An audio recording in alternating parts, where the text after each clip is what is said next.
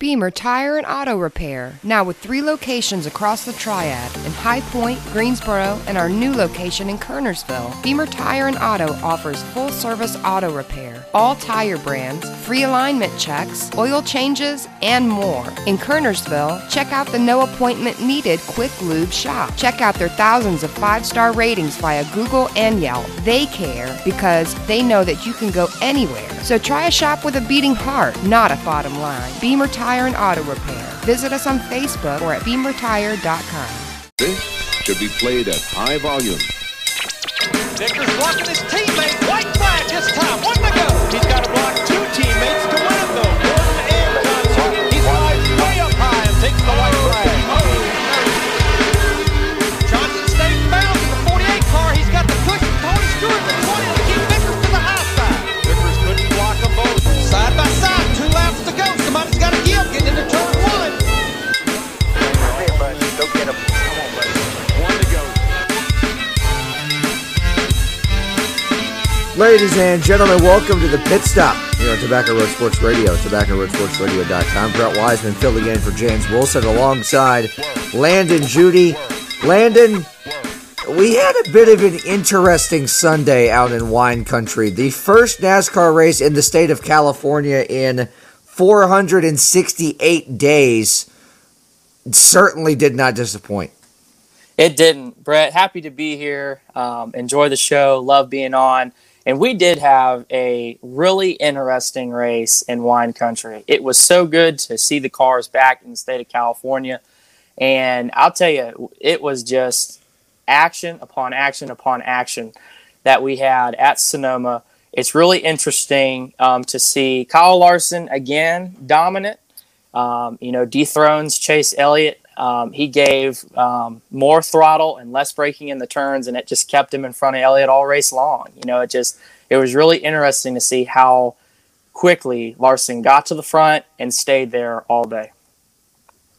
Yeah, you're absolutely right, and that's something I wanted to talk about.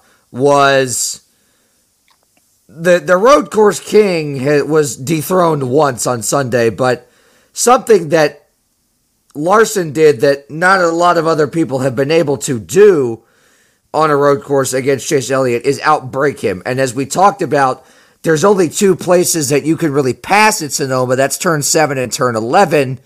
But all throughout all 11 turns, Larson, even through the heavier braking zones and through the S's especially, was a lot better than Elliott in those last 15 laps. I agree. He just had the magic touch, on the brakes all day long.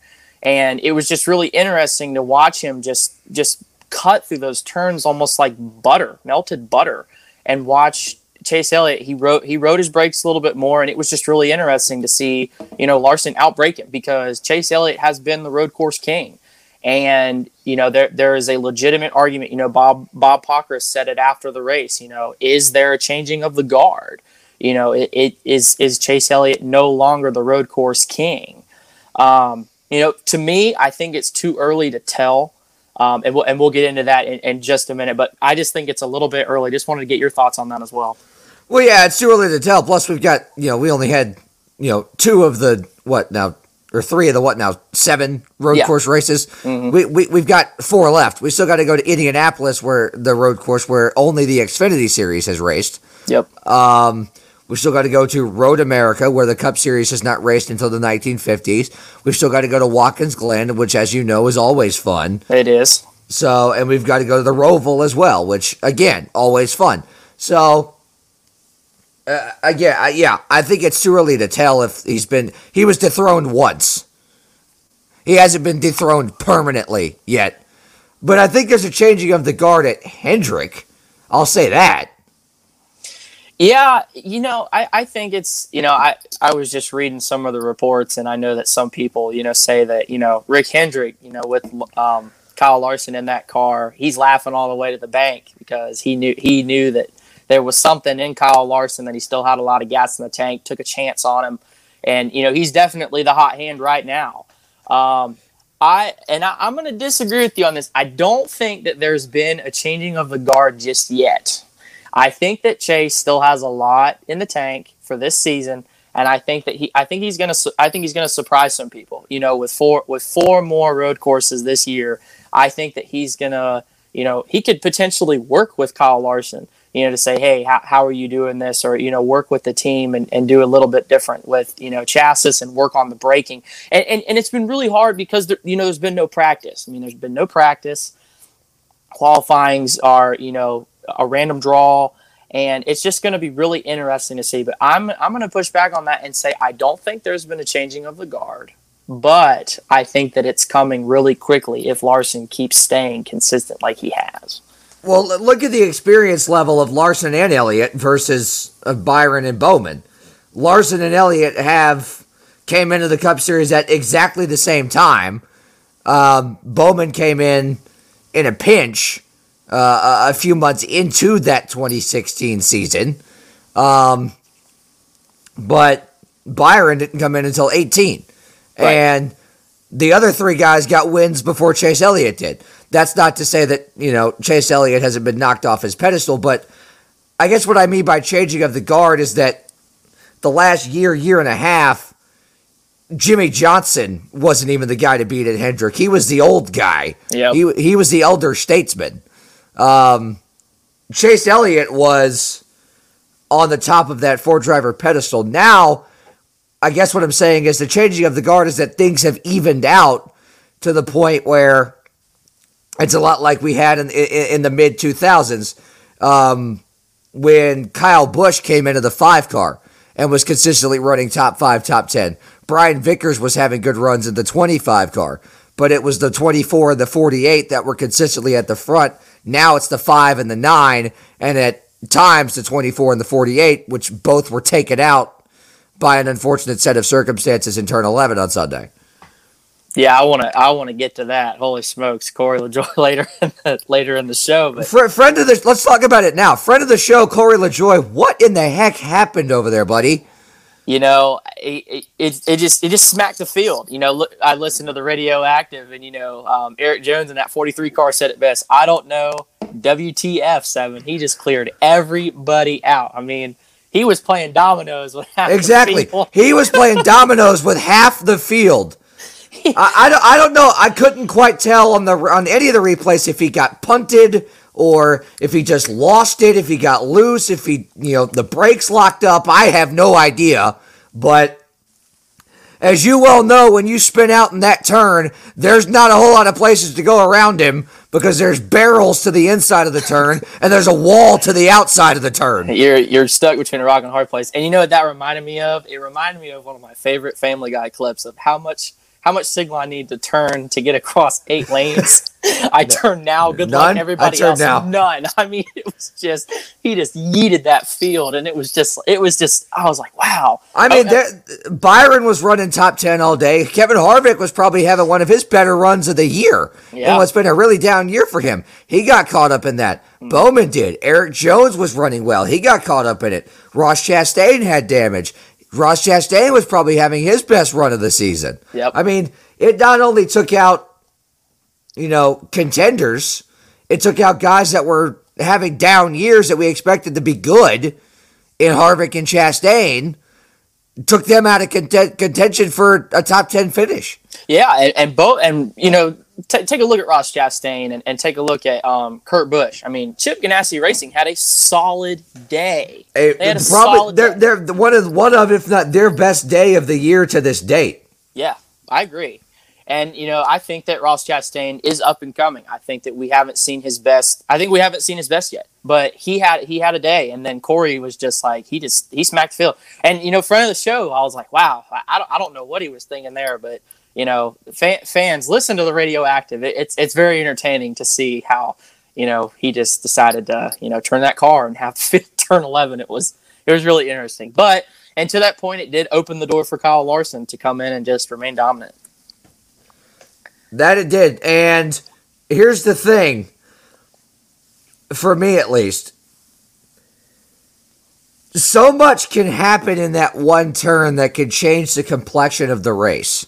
Yeah. Chase Elliott was not necessarily running away with it, but had pulled away from Kyle Larson. Right. Larson on that restart and then we had the caution with Quinn Houff that forced us into NASCAR overtime. Yep. Kyle Larson took full advantage of those two cautions, and as we talked about, outbraked Chase Elliott through those areas of the track, and you could see where Chase was overdriving it, so to speak, to try and run him down, and ended up not executing on what he does best, and that's utilizing the rumble strips. He ended up going over them and into the sand a few times, and that lost him half a second to a second at a time. Yeah, definitely on those back parts of the track, he was definitely overdriving it, and you could hear Clint and Jeff on the national broadcast, say, "Wow, he's kicking up some dust." I mean, he's off the track. Like it just wasn't Chase Elliott on a road course. It just almost felt like he was driving too aggressively. It was almost like. It was almost defensive because he's like, I have to come up and I gotta go. I can't hit the rumble strips. I can't, hit the turn that I want to go to. And you could tell he was gassing it too much, and then he had to brake too much. And I just think Kyle Larson just had the perfect, stop start in those turns, and he just kept rolling with it. It was just really fascinating to watch. And see how that worked. But yes, I agree. Kyle Larson took advantage of those restarts. He took off like a rocket every time, and Chase just couldn't get it done. Yeah, and look, as I said, that's something that Chase Elliott has been able to utilize very well. That not a whole lot of other people, not a whole lot of other guys on road courses are able to do. And that is utilize the rumble strips to their advantage. That's something that guys like Jeff Gordon, guys like Rusty Wallace, road course kings, so to speak, of the past, Mark Martin, that they were able to do really, really well. Dale Jarrett even really did that well at Sonoma or Sears Point, as it was at the time. But yeah, Chase, I think, started pressing there in overtime, and as a result overdrove it, and that's the best possible thing Kyle Larson could have seen in his rearview mirror, was the so-called king of road courses panicking. That's his teammate, but that's the other thing. Hendrick still got a 1-2 finish out of it. Right. But then it begs the question, do we think that by having Kyle Larson, having the dominance that he's had this season, is it rattling Chase's confidence a little bit? I don't know. See, I think the confidence of Hendrick as a whole has been boosted to a degree, a really good amount, right? Because when Byron wins and when Bowman wins at Richmond, that boosts the confidence of everybody else because, and Larson wins at Vegas. When everybody but Chase Elliott wins, that boosts the morale of everybody as a whole. Chase Elliott then gets the win at Coda, albeit rain shortened, but okay, now all four of our guys are in. Now we could go balls to the wall, so to speak, and drive our hearts out to our heart's content because we're in the dance, right? Right. There's no pressure. Exactly. There's no pressure for Chase to win. There's no pressure for, like there was on Byron last year, where he had to win to get in at Daytona, which he did. There's no pressure on him. There's no pressure on anybody. You're in the dance. Now you could drive the wheels off the thing and basically do whatever you need to do to get top fives and top tens and keep building points. You get a better spot in the playoffs. Yeah, and and those are all good points. I mean, Hendrick Motorsports, like we talked about last week, is just the cream of the crop this year for this field, and it's almost like they're out there just having a good time, just having fun. It's like, yeah, there's no pressure. I'm just driving the car. I don't really need to, be well. It's nice to run up front, but I don't feel that pressure to win now because all four of our guys are in, and already for one full team, of four cars to be in the playoffs, just shows the dominance that Hendrick has had all season. Hats off to Hendrick Motorsports for having all of the drivers in the playoffs, and they're out there just having a good time. So it might just become a friendly, I wouldn't call it a rivalry, but like a friendly showing between, who can run up front for the most part. And, I think Kyle Larson really has, showed his dominance, and, Chase has also showed his dominance too.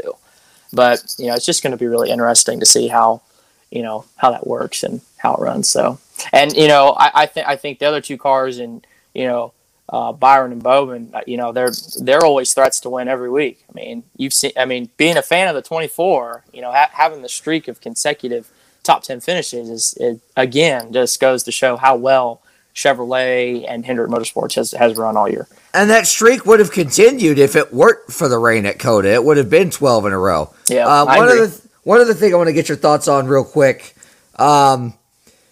This is Fox's last race of the season coming up, as we'll talk about it later on in the All-Star race. But Jeff Gordon, it's reported, is considering leaving the booth to take a higher-up role in Hendrick Motorsports, which would allow him to spend more time with his family, which is something that going straight to the booth he hasn't really had a chance to do since he retired.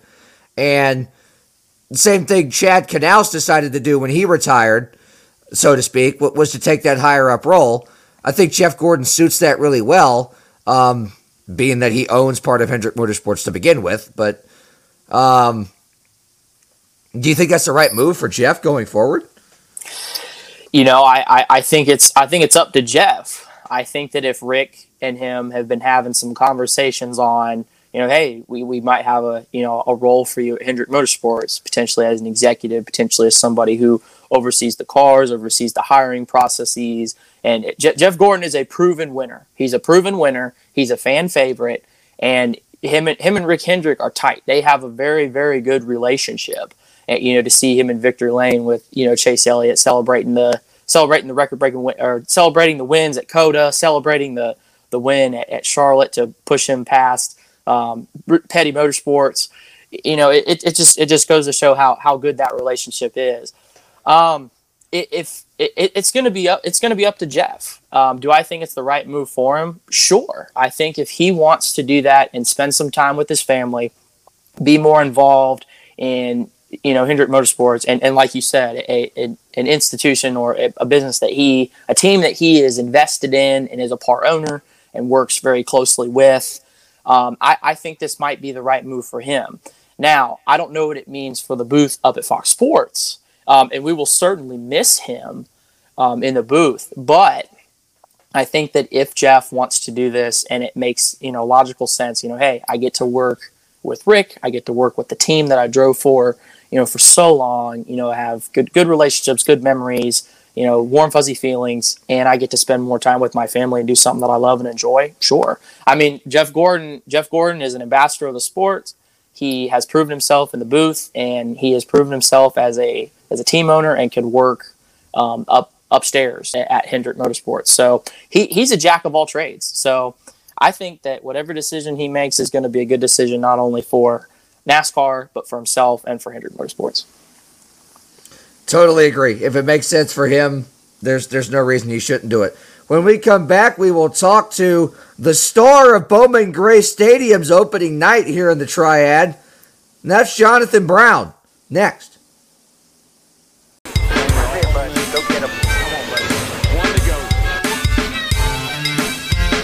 Welcome back to the Pit Stop here on Tobacco Road Sports Radio, TobaccoRoadSportsRadio.com. Brett Wiseman filling in for James Wilson, joined by the star of Saturday night's opening night at Bowman Gray Stadium, the Madhouse, Jonathan Brown, who took home the victory in the Hayes Jewelers 200 modified main event. Jonathan, how you doing?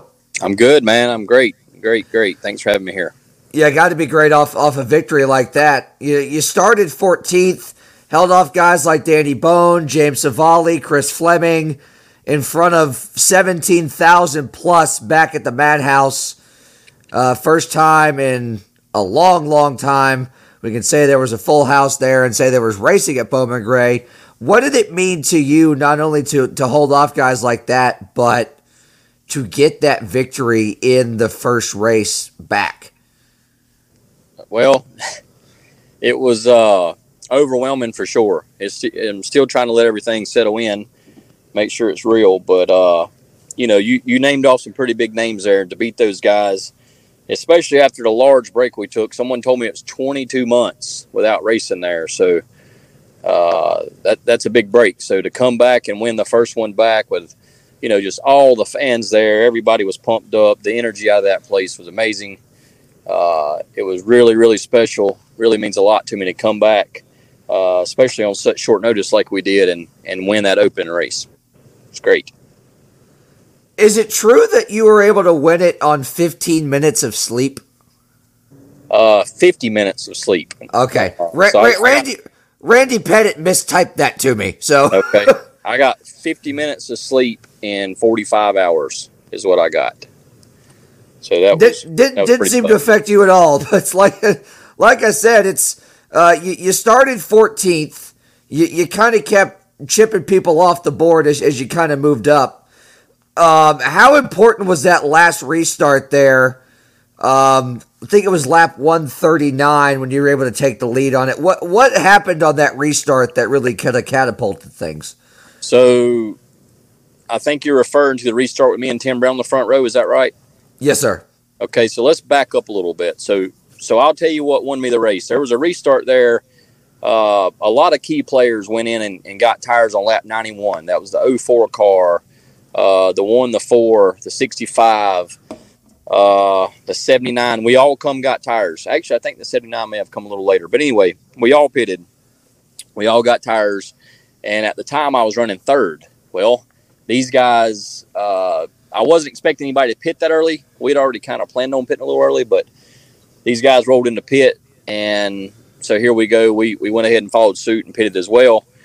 And so that was lap 91. So that put me having to pass all those guys again. I was already up to third and passed them, but I had to pass them again. So there was a restart there. I'm not sure what lap it was, but I somehow, some way got by all those guys on one restart. Just on the outside, we were trucking. We passed, I think, 6 cars on that restart, and they were all key players, all cars that could have won that race at any time. And honestly, that is really what won that race for us because of track position. Like I said, there was probably 11 or 12 cars there that could have won that race, given the right opportunity, given the right track position. But us capitalizing on that restart, capitalizing using the outside line, get past those key players, really put ourselves in a position to win that race. So the restart you're referring to with Tim Brown, Tim obviously, you don't hear Bowman Gray without hearing Tim Brown's name. So Tim's one of the best that's ever walked in that place. So I knew we had fresher tires, but that doesn't mean much because Tim's, Tim Brown. He's got a great car. He's really good. He knows what he's doing. But we rolled down through 1 and 2, and we cleared them up off 2. My car was just really driving good. So that was huge. At that point, once I had control of the race, once I was leading, I knew it was up to me then to protect that lead, obviously, not just during the race, but mainly on the restarts, because once we're single file, I can pretty much hold my own. My car was as good as anybody. I didn't realize how good my car actually was until like the last 20 laps. But, getting the lead there from Tim, that was huge. And honestly, at that time, I really wasn't running the car very hard. We was probably running maybe 75% because I knew there was going to be a lot of restarts late. I knew I was really going to have to use some tires late, so I needed to save, every little bit of tire that I had, every little bit of tire that I could for the late race restarts. So talk about how important track position is at a track like this, because that's something I don't know if a lot of people realize, especially at a 200-lap race where you really only pit once, maybe twice. How important is track position, especially late in a race like that? Right, so track position is huge. I'll take you back a few years. In 2018, I was racing for the win in the 200, and I did not pit. I did not put tires on. The rest of the guys did. I did not pit, and it ended up causing me to get in a wreck right there at the end, going for the lead, tearing my car to pieces. So obviously went into the second race of the season with a DNF, just not a good start to the season. Come around to 2019, same thing. We were leading the race with 6 laps to go, and I had not put tires on. All the guys around me, all the guys right behind me had put tires on. So on the restart, I was pretty much a sitting duck, and we ended up, fighting for the win, going 3 wide, getting the right front wheel knocked off, and again, got another DNF going into the next week with that DNF on us. So really hindered our season. So to come in and win this 200 lapper gives us a really huge head start on the points, gives us a huge head start as far as team morale, and that's huge for us. But getting back to the track position, so a lot of people that hasn't been to Bowman Gray, first off, you need to come check it out. There's not another show on earth like it. The track is really unique in lots of ways, and I've said a lot of times, if you can imagine your average walking track around your high school football field, that is what we race around. So there's no banking to lay on. There's 2 grooves barely. I call it a groove and 3/4, but somehow we fit 2 cars wide there. But track position is key, because even if a man is, say, if you're half a second a lap faster than somebody, it's still hard to get by them if they hold their line. Unless you just drive off in the corner and absolutely wreck them or knock them out of the way, it's really hard to get by them, even if you're way faster. Just because there's no banking to run on, you can't just drop to the outside and pass. It sounds easy and looks easy from the stands, but until you're actually down on the track, it's hard to believe the actual reality of trying to pass someone there. It's super tight, and a lot of it depends on who you're passing as to how they drive you, whether or not you'll be able to make that pass without obviously banging wheels or Nerf bars or getting run the wall or getting run the grass. It's a tough place to race, but also one of the most rewarding places you'll ever race. I totally agree. And if any of you out there haven't been out there, A, what are you doing? B, get out there ASAP, because now's a better time than ever, because you said however many days without racing there. I couldn't imagine a Saturday night where I didn't at least consider going there. And the line the other night, when I was driving to the ballpark to announce for the Carolina Disco Turkeys, I drove past MLK, and the line for Bowman Gray Stadium was out onto Martin Luther King Drive all the way down. I don't know. The line was maybe a mile and a half. It was crazy. For sure. Bowman Gray is one of those tracks that people know it nationwide, even worldwide. We've got fans from Australia, just fans from all over the world. And Bowman Gray is one of those tracks that everybody in America, if you know anything about short track racing or care anything about it, if it's Sunday, everybody's asking who won at Bowman Gray the night before. So it's a very legendary track. And, if you haven't come to see a show there, you definitely need to come see a show there. We've got this bad rap for all we do is wreck each other, and that's not the case at all. There's a lot of other tracks that people wreck each other a whole lot more. We just, we've got that bad rap because we do beat and bang, but, it's part of racing around a football field. You're going to get in each other. There's going to be rivalries. There's going to be, the rough stuff, but at the same time, we're still a big racing family, and we still try at least to race each other as clean as possible. It's just, the environment we're in is just nature of the beast. Unfortunately, we're going to run into each other sometimes. Yeah, that's short track racing, is it not? And that's what makes it fun. Absolutely. So, looking forward to the rest of the year here. We know who the contenders are. You talked about it. Tim Brown, the Myers brothers. Where do you feel like you and your team fall into that equation? So here's the thing. There's a lot of guys that's really stepped their game up. Especially if you can, you factor in everybody's been off. Everybody had a year off to ramp up to get their program better, to test, to buy better products, to spend their money more wisely. Instead of having, everybody's coming on a better budget, I feel like, because they've had a year to prep.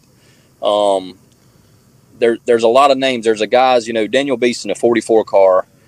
has stepped up his entire game. He's built another car just for Bowman Gray. It's top-notch stuff. Daniel's a great guy, very knowledgeable in his car. You know, I look to see Daniel up front being a contender week in, week out. Danny's talking about, you know, I'm pretty good friends with Danny Bone. He's talking about running most of the races to where he usually only hits a few here and there. Danny will be really good. Danny's smart, very knowledgeable. His dad's one of the smartest people in a modified you'll ever meet. Obviously, the Myers they'll be contenders for sure. Tim will be a contender for sure. Jeremy Gerstner coming from Florida every week now. Great equipment, very knowledgeable, heck of a shoe. He's going to give it all it's got and then some. So there's a lot of cars that can win the races. The Flemings, I don't know how much Frank's going to run. I think Chris is going to run them all.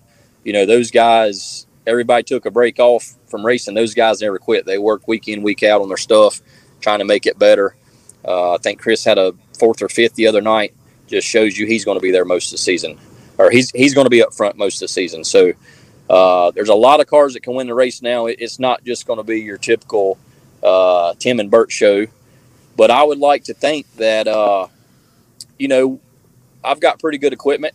I've got a good crew. I've got a group of guys behind me right now that are 150% dedicated to us going over here and giving 300% week in, week out. And that moral support from the team means so much. You know, you look at these teams that's won the championships and won the races, and yeah, the driver plays a big role in that. Equipment plays a big role in that. But if you really get down the nitty gritty, it comes back to the crew. These teams that are good championship contenders, everything boils back down to the crew. You've got to have a team that works good together, gets along. Pit stops mean a lot, so everybody, the flow's got to be good. Everybody's got to do their part and just be dedicated. So I feel like we're sitting in a better position than we've been sitting in a really long time. Get this first win out of the way. That's always big. The 200 was the only race I've never won at Bowman Gray, so we got that out of the way. I feel really good about our chances to win a lot of races and, you know, be a contender for the championship at the end of these races. So I would like to think that myself and my guys, we're going to be right up there with the best of them. Force to be reckoned with for sure. I totally agree. Jonathan Brown, thanks so much for coming on with us today. We really appreciate it. Good luck the rest of the way at Bowman Gray. Thank you, man. I really appreciate you having me. Yes, sir. Thank you. When we come back, we'll preview the All-Star race at Texas here on the Pit Stop. Hey, bud, go get him. Come on, buddy. One to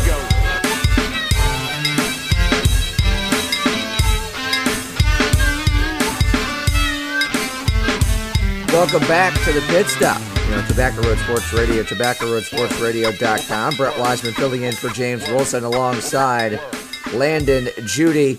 Landon, that was Fox's last points race of the season, and now we get Fox/FS1's last race of the season period before we move over to NBC. Father's Day weekend off, and then we go to Nashville, but we got $1 million to hand out this coming Saturday night in the Lone Star State. Yeah, it's going to be a fun one. You know, I just have been reading the looking at the format, looking at, you know, the 6 rounds with field inversions. I love the All-Star race. I think the All-Star race it's a fun night. You know, it's a non-points race. It's just, you know, just come out there just to see who comes out and has the best car, has the best pit stops, and has the best pit strategy. You know, is just a test of man and machine. And, you know, it's going to be so exciting. It's going to be really, really exciting. For me, what to expect, I'm going to say it's going to have more Hendrick dominance. Texas is a 1.5 mile quad oval, and the Hendrick cars have been dominant on those tracks as of late. But I am going to say look at Martin Truex Jr. and Kyle Busch to threaten, though, because they have consistently been good on those similar tracks. Yeah, absolutely. And look, I am 100,000% a fan of what I think NASCAR is going to is this rotating track model. Because look at All-Star games and every other sport, all-star events in every other sport. It's a different site every year. That's what makes it an all-star event. The mindset with the Winston and then the Nextel All-Star, Sprint All-Star, and then now the All-Star race was, okay, it's in our backyard. There's no better place to showcase our best drivers than in our backyard. And I certainly get that. But what made last year so intriguing was it was a Saturday night short track special for $1 million. This time, it's probably the fastest mile and a half not named Michigan for $1 million. Yeah, I am totally okay with the rotation. And you know what NASCAR could do to make this really interesting? The All-Star race has a driver that gets put in on a fan vote. I would love to see a rotation of tracks go to a fan vote. Same with the championship. Have it rotate on a yearly basis. It's the same thing for the MLB All-Star Game, the Super Bowl. It rotates on a yearly basis. I mean, the Super Bowl has a lot of similar places that they go to, but it still rotates. I think it keeps the fans engaged and makes for a really interesting strategy. And then imagine a championship race at Talladega, Daytona, Bristol, or Martinsville. I mean, that would be really crazy. But I do like the format of the All-Star race, and I do like the rotation because it just keeps things interesting. And, last year when they went to Bristol, I was licking my chops for that race. It was amazing. And I just think that, that tradition, of rotation is good. Now, do I like Charlotte Motor Speedway? Of course I do. Is it in the backyard? Oh, yeah. I mean, there's a lot of warm, fuzzy feelings with NASCAR, in North Carolina, the NASCAR Valley, especially in the Charlotte area. But I agree with you, and I like to see the rotation. I think it keeps things pretty interesting. And look, this is a completely new format, too. We're not talking about stages or segments. We have rounds now. Yep. This is a 6-round shootout. This is a heavyweight bout, so to speak. It's almost going to turn into a boxing match. Yeah, I agree. I mean, 6 rounds, plenty of field inversions. I think it's interesting that the only green flag laps are going to be counted during the race. And I'll tell you what, pit strategy is going to come into play. Whoever has the best pit strategy could pull away with this one. Having the high downforce aero package and then having the mandatory 4-tire pit stop in segment 5. That's really interesting. And one of the questions that I have for you, Brett, and I want to get your opinion on this, does the pole really matter with the field inversions? No, absolutely not. Because look, the first round is 15 laps. Yeah. The starting lineup set by random draw. Kyle Larson got the pole by virtue of the random draw and by winning the race last week. Yes. Because that helps in the random draw, of course. But fields inverted starting anywhere from 8 through 12. And that is random draw. Round 2, 15 laps. The entire field is inverted after that.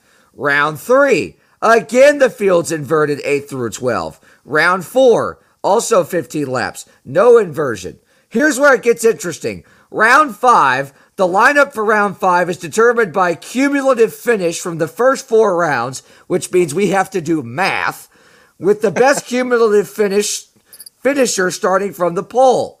Any ties in the aggregate score will be broken up by the following order. Most career All-Star wins, most career Cup Series points race wins, or 2021 point standings.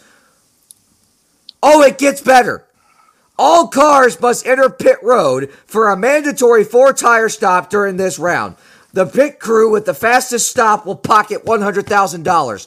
That's the best part. You know what I miss? The pit crew challenge. Guess what? It's back, and this time it's an actual part of the race. It's bigger and better. I know that there have been a lot of fans that have clamored for the pit crew challenge, and I think NASCAR hit it on the money by putting it in the race, involving it on the track, ready to go. I mean, that is so exciting. It's going to be so fascinating to see this.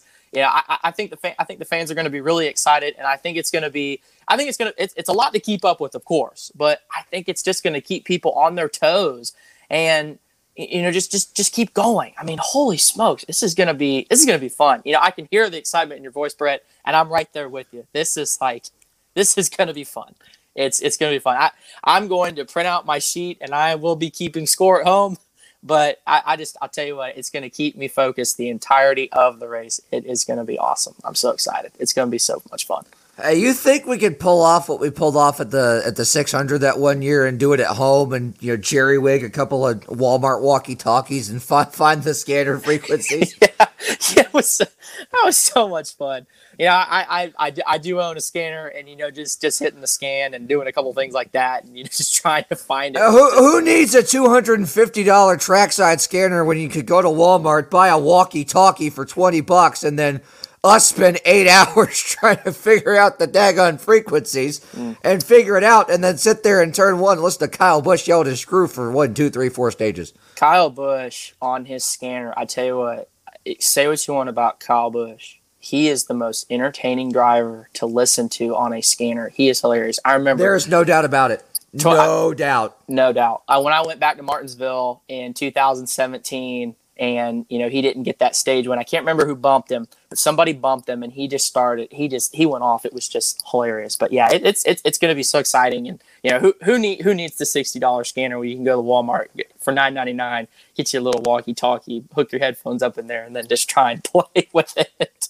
Oh, it was fun. That was so much fun. Okay, one other thing about the All-Star race, I want to talk about the rules package, so to speak. High downforce package, but the engines will have a tapered spacer. That's the super speedway setup. Literally. Mm-hmm. They're putting the big old spoiler on the back for 1.5 miles. So what are we going to have drafting on 1.5 miles? It very well could be. I just think that they took the most exciting parts of every track and everything that the fans have clamored for, and they've put it together in this race. It's like a grand spectacle, and I'm so excited to see how. And that's looking at the history of this race. That's exactly what it's supposed to be. Exactly, it always has been. Looking at the history of the All-Star event, I've got a couple years that have stood out to me. I'm going to start with 1987. Dale Sr.'s Passing the Grass. Won the Winston Million over a dominant Bill Elliott that day. And looking at the win totals, Earnhardt had 11 wins from 86 and 87 to get into that race, which was 4 more than the second highest driver, which was Tim Richmond, and he had 7 wins in 86. Going back to 92, one hot night. I mean, is there a more exciting finish to this race? No. Petty, Davey Allison, Earnhardt was almost playing the villain once again with the storybook finish, and it put racing under the lights for good. Holy smokes. Whew. Can you imagine an all-star race at 3 o'clock in the afternoon now? No, I can't. It makes no sense, especially last year when James and I were at Bristol with the Underglow. Look, I hated the number placement, but that is what it is. The Underglow was, oh God, it was so beautiful. Just to see it at Bristol, that was the first race with that many fans back. We got to be a part of it. That was something I'll remember for the rest of my life. And look just real quick here. Yeah, one other historical note I wanted to touch on.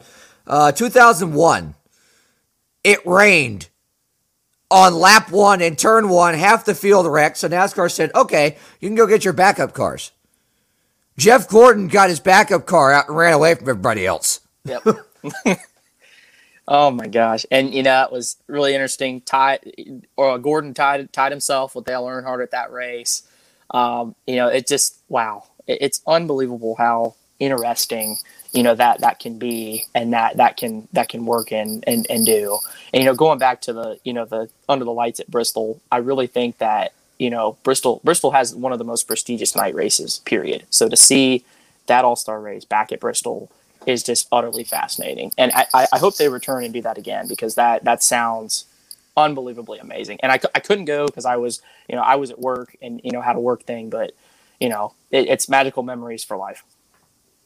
Yeah, like I said, I mean, plus that was the to that point, the biggest sporting event in sports with that many people back at that time in the midst of the pandemic. But I think they need to go back there. This is only the second time since 1986 that it has been anywhere other than Charlotte when it was at Atlanta in 1986, because that was the original plan, was to rotate it, and now we seem to be reverting back to that. I want an all-star race at Darlington. I want an all-star race at Martinsville. As long as you can put it underneath lights, do it. Because we're not doing it in the daytime. Sorry. But everything is bigger in Texas, as they say. And I'm sure that after the race, somebody will drive to the Buc-ee's across the street and do some donuts. And also get some donuts. And Texas native James Wilson will probably tell us all about it when he hopefully returns to us next week. Landon, thanks so much for coming on this week. Always fun to have you on here. J-Dub, we miss you. Please come back so you can tell us how awesome Texas is. And we know it'll be awesome Saturday night. Enjoy the All-Star race. 6 Eastern coverage begins on FS1 with the All-Star Open, if you know how that works. And then the 6th-round heavyweight bout for $1 million in the Lone Star State Saturday night. Enjoy it. We'll see you next week.